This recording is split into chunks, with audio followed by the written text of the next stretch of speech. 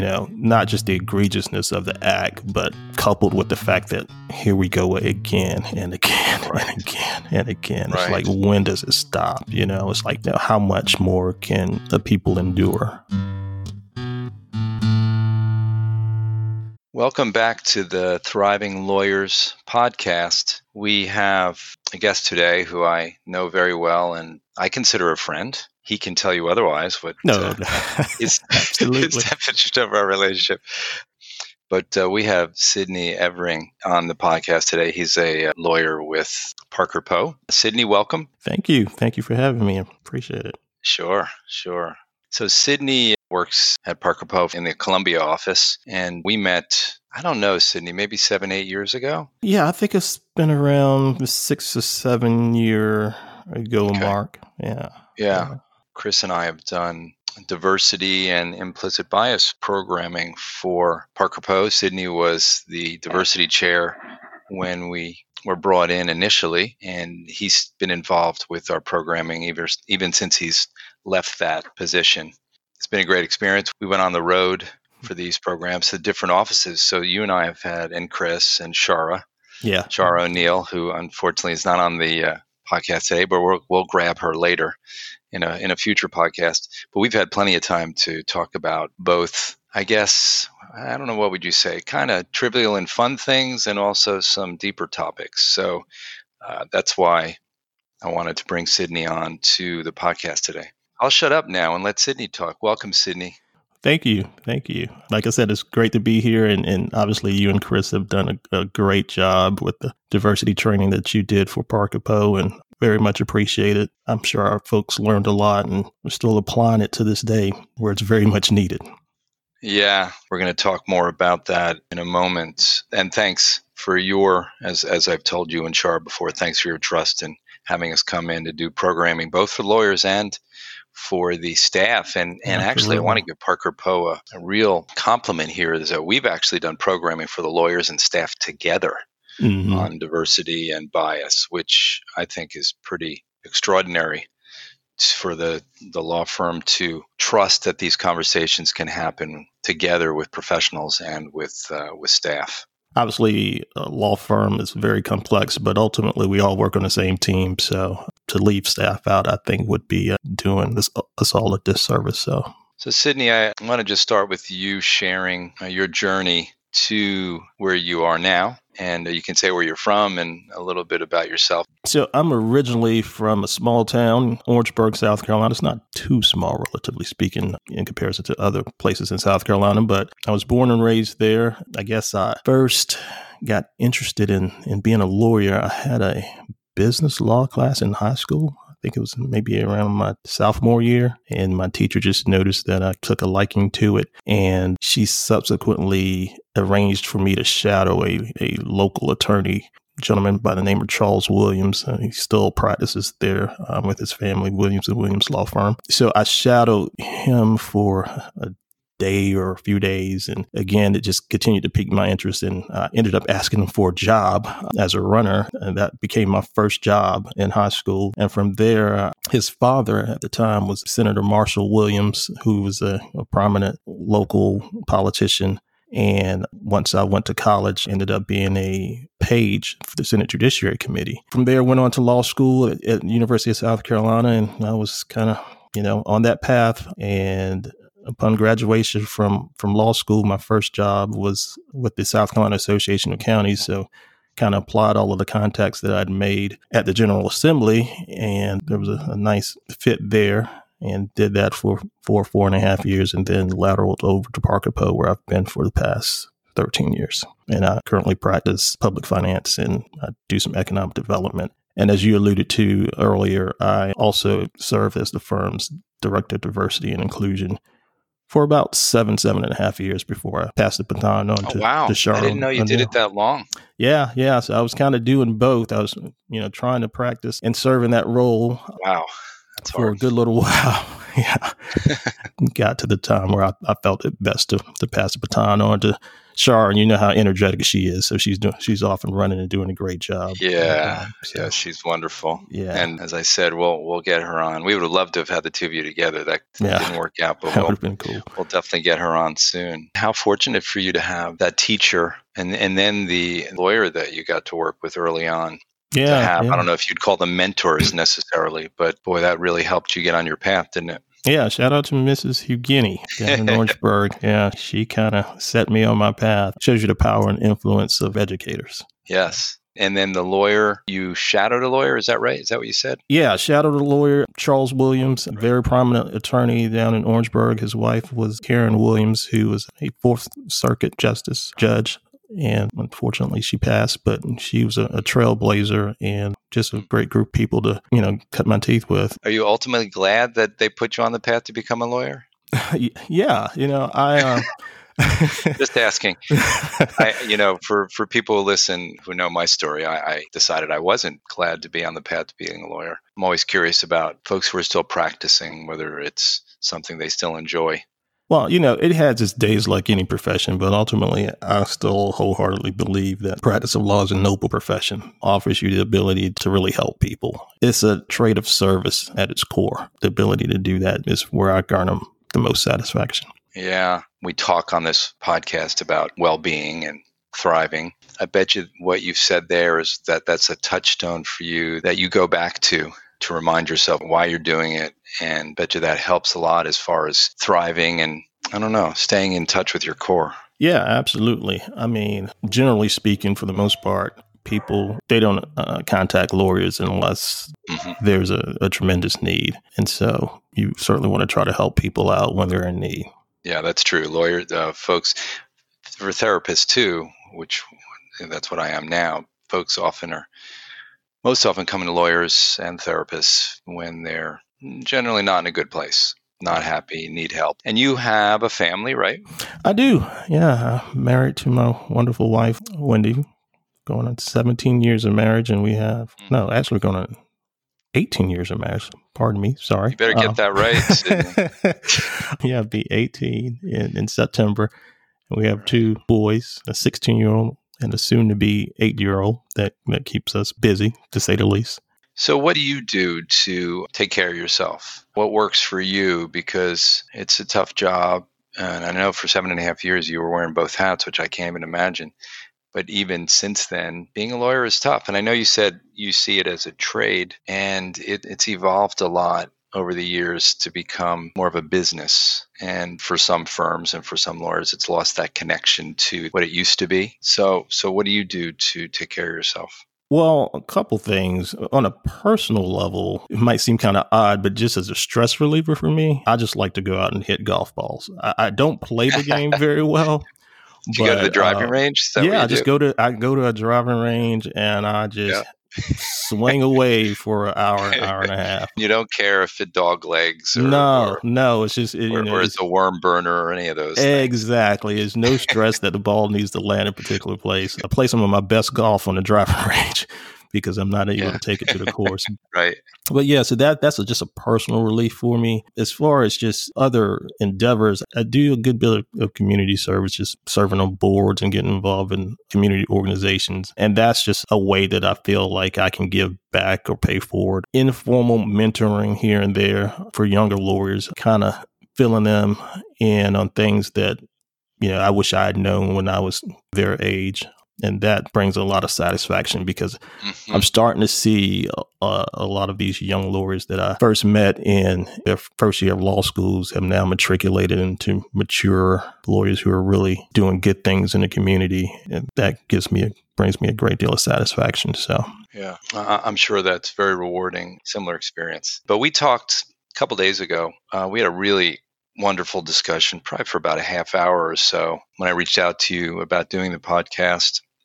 And this is going to be a bit of a jump to this topic, but I think we had such a great discussion about it a couple days ago. I asked you whether you'd be okay if we discussed the murder of George Floyd and Breonna Taylor and Ahmaud Arbery, all the other The names go on and on, countless. Unfortunately. They do. Yeah. They do. And I just think, as you do, it's such a critical topic now, and that it would be completely tone deaf for us not to talk about it on this podcast, because it certainly does deal with thriving and surviving. And I have to say, before we get into it, I'm nervous about having this conversation with you, because it's an important topic, as I said, and I want to make sure that I'm respectful and I don't do any harm to you or to the folks who are listening in any of my questions or comments. So I just wanted to put that out there, that this is something that I'm taking with great seriousness.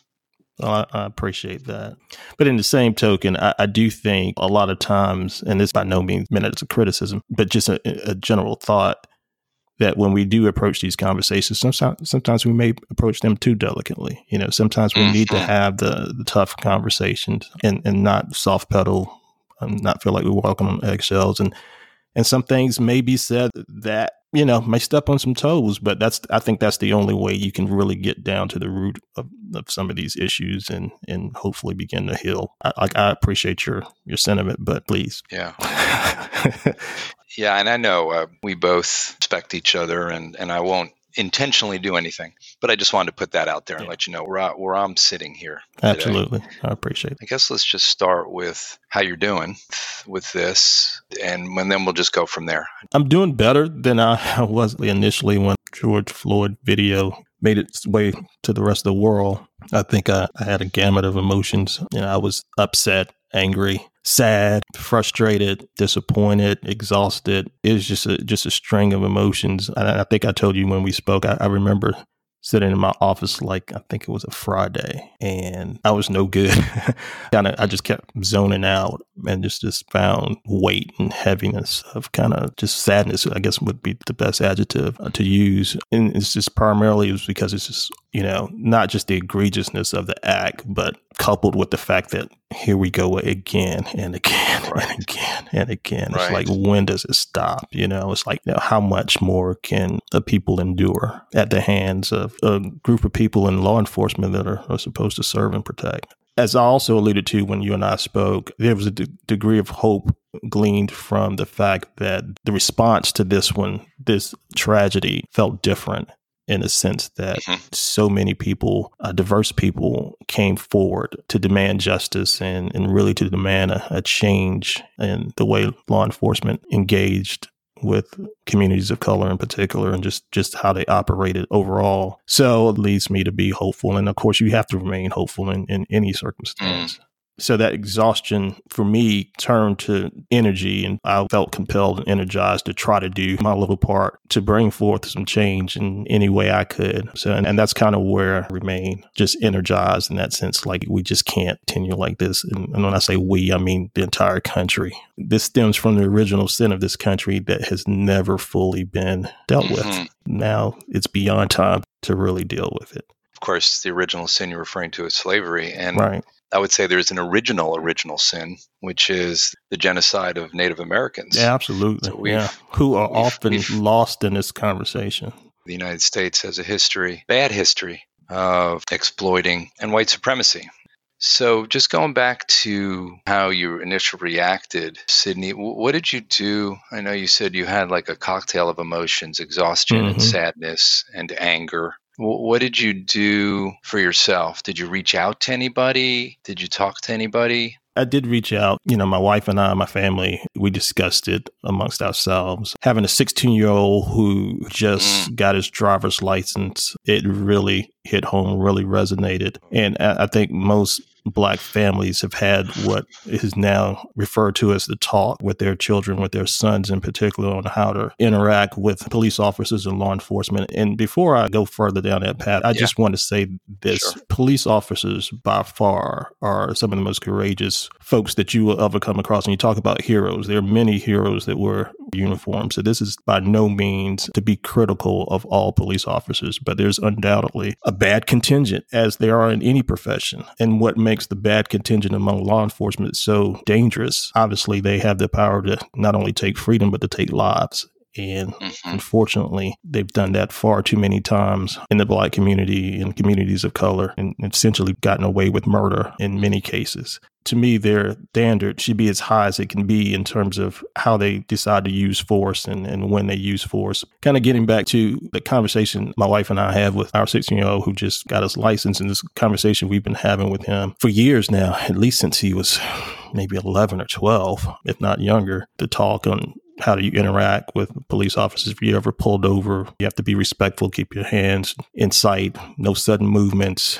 Even if you come across an unfortunate incident where you might deal with the police officers acting overly aggressive or unprofessional manner, that whatever you do not return that anger, because I don't care how much you're disrespected. We want you to come home and we can deal with the fallout afterwards. But it's a very serious conversation. I don't want to say a fear, but sometimes it amounts to a fear, but it's a very serious concern that my wife and I share. And it's not unique to us. I think it's shared by the Black community in general. How did he react to the talk? He's very quiet by nature. We've done our best to raise him right and protect him like any parents would do. I don't want to have his bubble burst. If he lives long enough as a Black man in this country, it will be at some point or another.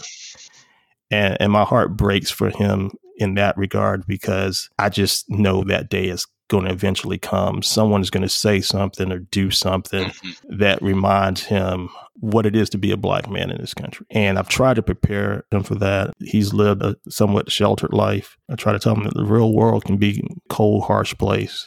And you need to be prepared for that, especially as a Black man. So he took it in stride, as he always does, but just kind of quiet. And I asked him if he understood. And of course, he understands. But sometimes you just never know how you're going to react until something like that happens to you. Right. And I've heard it said, Sidney, that you don't necessarily just have the talk once. Oh, no. And be lucky if it's just once a week. Almost literally every time he goes out, I remind him. And I thought about that. I'm like, it's really a shame that we have to drill that into him. It's almost like the biggest boogeyman out there is law enforcement. And that's a shame because, like I said earlier, most police officers are very good people. They are heroes. Few bad apples have so broken the trust of the community and just given this bad perception that we're having these conversations. But these conversations come out of incidents that have gone on for decades and centuries in our communities. Let me first say I agree with you about the police. I know of two former police officers, one in Portland and one in Charlotte. The one in Charlotte actually is a social worker now. And I've interacted with plenty of police officers who are doing their jobs and in a very humane way. And they remember that part about protecting and serving. Mm-hmm. And you had mentioned a bad contingent or a few bad apples. Do you feel that, because this has come up a lot in the conversation now, that there's a systemic issue with law enforcement? Because that's been the discussion. Because a lot of the, I guess, more conservative folks will say, oh, there isn't anything systemically wrong with law enforcement. It's just that there are some bad people. What do you think? No, I do think it's systemic. When you think back to the genesis of law enforcement, particularly in the South, it rose out of slave patrols. So there's always been that kind of tension with law enforcement in the communities of color that over the years have manifested into some horrific interactions. It's almost like there's been such a breakdown in trust. And I speak from a Black man's perspective that sometimes when we are approached by police officers, we're approached with the presumption of guilt, right? And we have to prove our innocence. So we have these biases, and you know very well about implicit biases that I think are on both sides of the equation, so to speak. We have been programmed as a country from the time we're very young to see Black men in a particular light, and it's usually not positive. We're seen as criminals, athletes, or entertainers, and not too much more outside of those three realms. When I was growing up, I grew up in the 80s primarily, which was the height of the crack epidemic in this country. And I remember, watching newscasts every night, and you see Black people that were being arrested or strung out on drugs, and was this war on drugs, and Nancy Reagan and Just Say No, and, all of these images that were just embedded in young and impressionable minds. to this day, you still have these type of negative images that are associated with Black males, and they have a very real effect on how we are treated and perceived by people not only in this country, but all over the world. I remember growing up, you would always hear this statistic that 1 in 4 Black men are either in jail or in the criminal justice system. And I remember that as a teenager, that was just kind of just stamped in my mind. 1 in 4, 1 in 4, 1 in 4. Mm-hmm. And even at a young age, I was like, well, why don't they ever talk about the 3 and 4 that are not?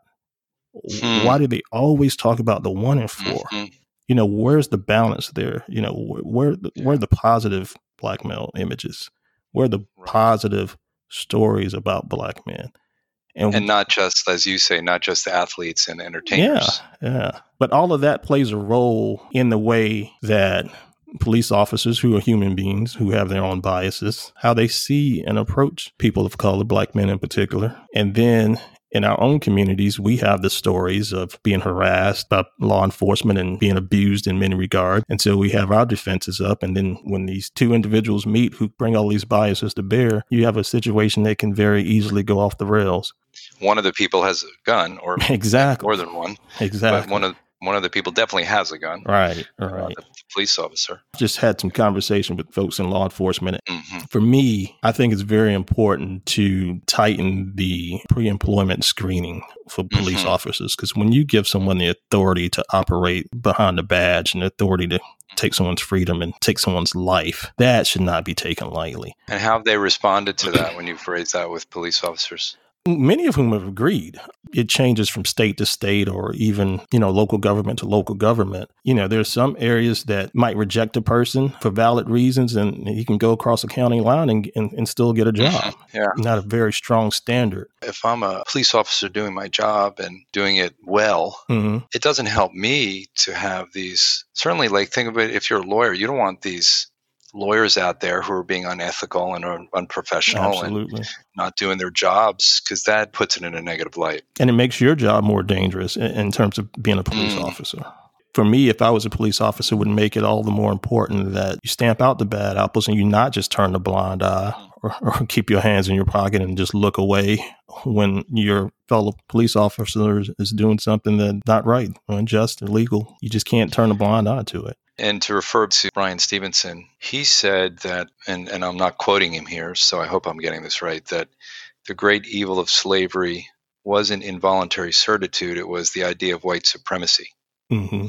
And that goes to what you're saying, that this is old stuff, this idea that white folks are better than people of color. It's unfortunately in our DNA, and that's going to take some work to change that, right? Yeah, it's bred in our DNA. You see it in every facet of society. You see it in movies. My friends and I often watch movies. And for example, some family members and I were talking this past weekend about old biblical movies. And you see people of color, Black people in particular, always playing the servitude role. All these images are just constantly reinforcing this white supremacy ideology that just really permeates the mindsets of most Americans, and they don't even know it. It's the implicit bias that we talked about earlier. They have these implicit biases and don't even know it. So, when they walk down the street and a Black man is approaching and clutch your purse a little bit tighter, you might not even know why you do that. That's right. And you don't have any forethought, that I'm a racist or I don't like Black people, but you're responding to something based on the way that you've been programmed your entire life to believe that Black men are inherently dangerous. That's the end of part 1 of my interview with Sidney Evering. We'll have part 2 next week. Thanks for listening. Thanks for listening to this episode of the Thriving Lawyers Podcast. We love hearing from our loyal listeners, so please feel free to email us any questions, comments, suggested topics, or guest recommendations at the following address: feedback@thrivinglawyerspodcast.com. The Thriving Lawyers Podcast is brought to you by Real-Time Creative Learning Experiences, a national provider of continuing legal education and professional development programs that leave participants engaged, encouraged, and equipped to pursue meaningful and sustainable change in their practices, their lives, and the organizations they work in. And by Osborne Conflict Resolution, your experienced guides through the uncharted terrain of business and family law disputes, based out of Charlotte, North Carolina. Thanks for listening, and we'll see you next time on the Thriving Lawyers Podcast.